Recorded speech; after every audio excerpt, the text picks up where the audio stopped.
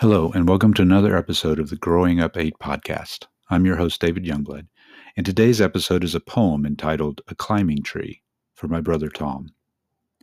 It was never a race, simply this: two boys climbing to get above Earth's gravity and maybe touch a bit of sky. Or better, breathe in unison a view few ever found from this point: arches stretched on a knot long embarked over, rooftops and roads shimmering in the summer heat, like the anticipation of cold watermelon.